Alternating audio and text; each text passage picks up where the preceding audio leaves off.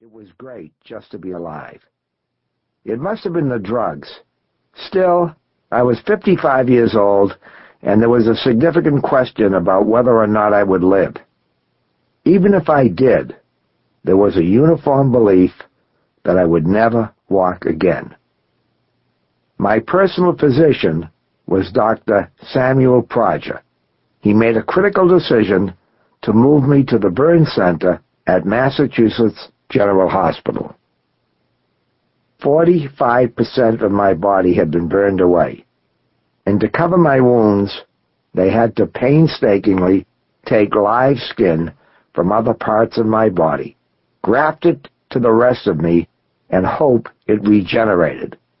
They had no choice but to flay me. I didn't feel my burns anymore. All the nerves in those areas had been seared away. But the pain from having my skin removed from my body strip by strip was beyond imagining. I thought I'd rather my children be dead than have them suffer the pain I am suffering. At first, the nurses gave me morphine, but I stopped taking it. Not because I was heroic, but because I got so little benefit from it. What was the sense of risking narcotic addiction when the pain shot through the drug as if it wasn't there? I went through 5 operations, 60 hours in all, each involving teams of surgeons. I lay in the hospital for months. As I began my long, slow recovery, I was touched that the doctors who had taken care of me that first night at City Hospital were regular visitors at Massachusetts General. And the people who worked there were angels. Among the nurses who tenderly changed my bandages every day was an African-American woman named Dell. She was kind and friendly, and I enjoyed her company. One night, just as she was talking to me and unwrapping my bandages, she was called away, and a new nurse took her place. "What happened to my friend?" I asked. Her brother-in-law, I was told, had died suddenly, and she had to leave. As much pain as I was in, I had held tightly to the moments with Dell, and I missed her when she was gone. During my months of recuperation, I had to learn how to walk again. Every morning, they would literally drag me out of bed, and with a nurse on each side holding me upright, I would try to put one foot in front of the other. Usually, I simply collapsed, but as the weeks went by, my useless legs started to come back to life. One day, I was walking very slowly in slippers and a robe down the linoleum corridor when Dell suddenly appeared. I hadn't seen her in weeks.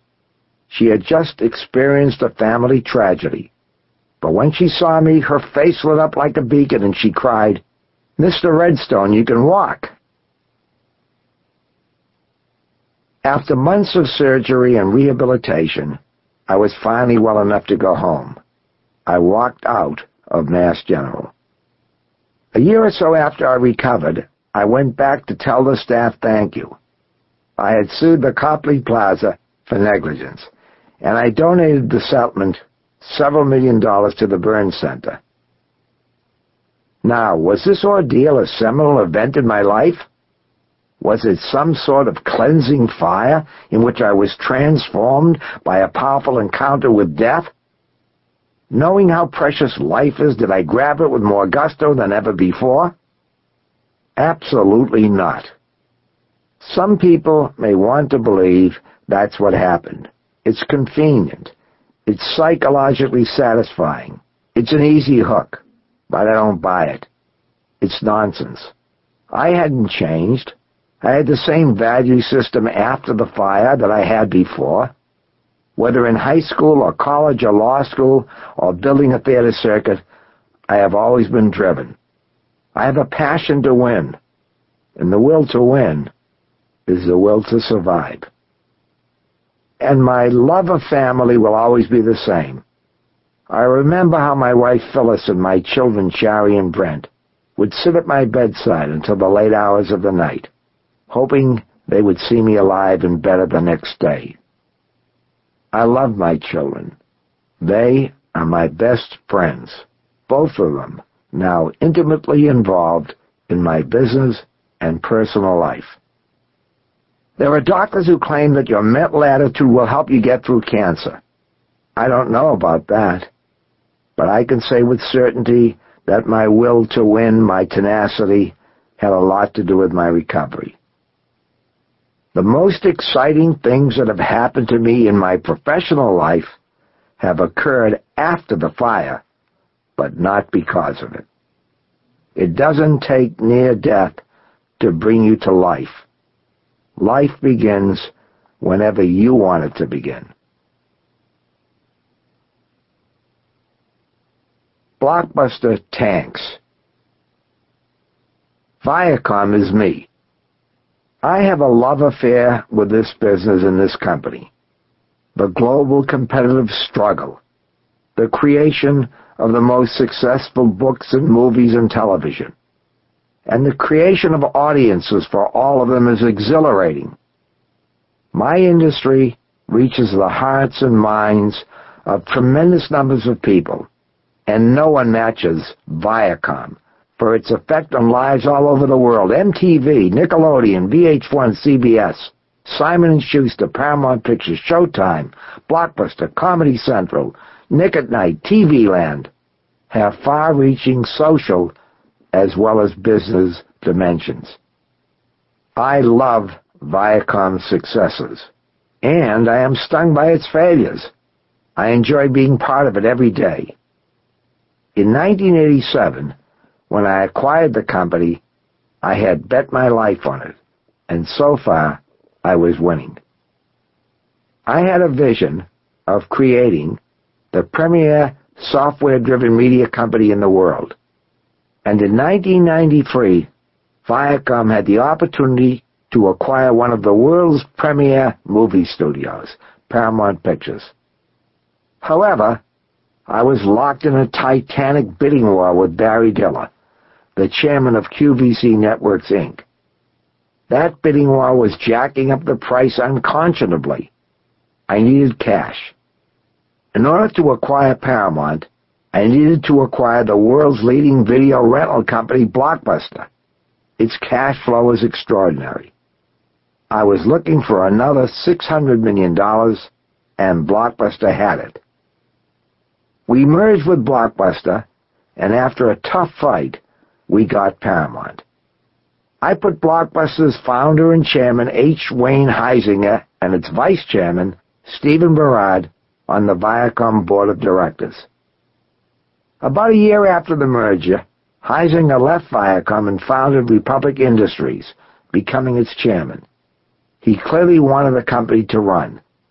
Steve Barad, Blockbuster's chief executive officer, stayed and was placed in charge. Blockbuster was a beautiful growth story, and I relied on Steve Barad to continue Blockbuster's success. A new Blockbuster store was opening every 14 hours around the globe. 220 outside the United States, including in countries new to Blockbuster, like Colombia, Germany, and Peru.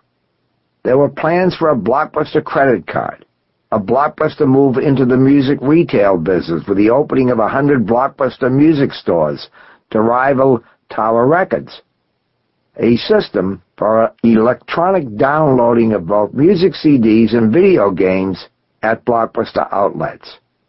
Discovery Zone, a playground network for kids, was already in operation.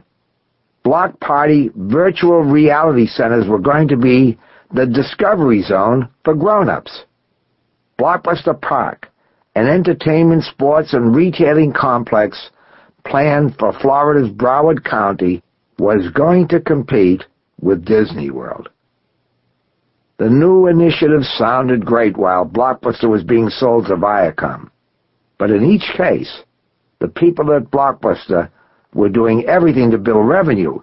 Revenue, however, is not profit. They were thinking of the top line, not the bottom line. The concepts were good. The execution was extremely poor. It turned out that this was Blockbuster in microcosm. They were deal guys, consolidators. Heisinger and his managers were great builders, but far from excellent operators. We went to work. Among other things, we killed the plans for Blockbuster Park, shelved the plans for Block Party, and closed 50 unprofitable Blockbuster music stores. We tried to get Blockbuster back to being Blockbuster. Around this time, Heisinger called and asked me to invest in his new company, Republic Industries. I decided, despite what I was finding at his former company, that it would serve Viacom best if I maintained a decent relationship with the man.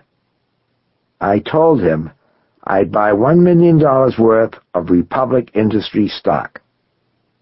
When the placement memorandum for the investment arrived, it listed other investors, and there on the list was Steve Barad, allocated something on the order of 600,000 shares. Neither Barad nor Heisinger had disclosed this relationship to us. Heisinger had left us with a leader who he said was going to stay and maintain continuity. Instead, the two men appeared to be engaged in some kind of seductive relationship, which practically compelled Barad and others to leave, and for Heisinger to hire them. I felt betrayed. Barad said he was considering leaving. I had sat for considerable lengths of time with Philippe Domon and Tom Dooley, then my deputies, discussing our options. I was on the fence. I liked Barad. I thought he had not been given enough credit within the company for what he had accomplished at Blockbuster. But Tom and Philippe had questioned Barad's management. Philippe said, "Look, let's let him move on. He's not doing the job because his mind's not there. So forget about the consequences of his leaving. He's going to leave, and if he's not going to leave, we should say goodbye anyway." The search for a replacement did not go smoothly. I asked Barad to stay until we could find one. I was looking for the preeminent man in retail, and the name I heard most often was Bill Fields. Fields was second in command at Walmart, among the largest retailers in the world, but along with his name came the phrase, "You can't get this guy." So, of course, we went after the prize. Fields lived in Walmart's hometown, Bentonville, Arkansas, and eventually he came to New York to meet with me. I can't say we exactly clicked on a personal level, but he had been with Walmart almost from the beginning and was widely credited with developing the company into the giant it is. I offered Fields a job and he accepted. He seemed like God's gift to Blockbuster.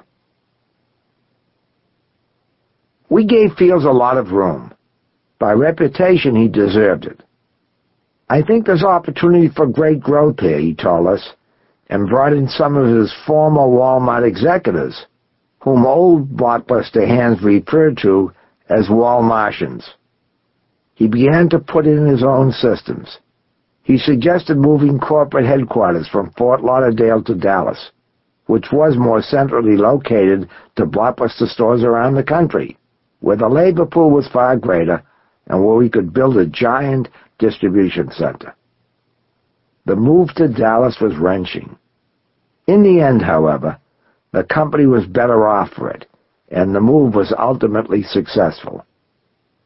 Yet, from the beginning, things did not go well with Fields. Walmart sold everything under the sun, and Fields began to remake Blockbuster as a concession stand. To utilize our sizable square footage of retail space, he stocked Blockbuster shelves with popcorn, T-shirts, games, bubblegum, excess videos, and music we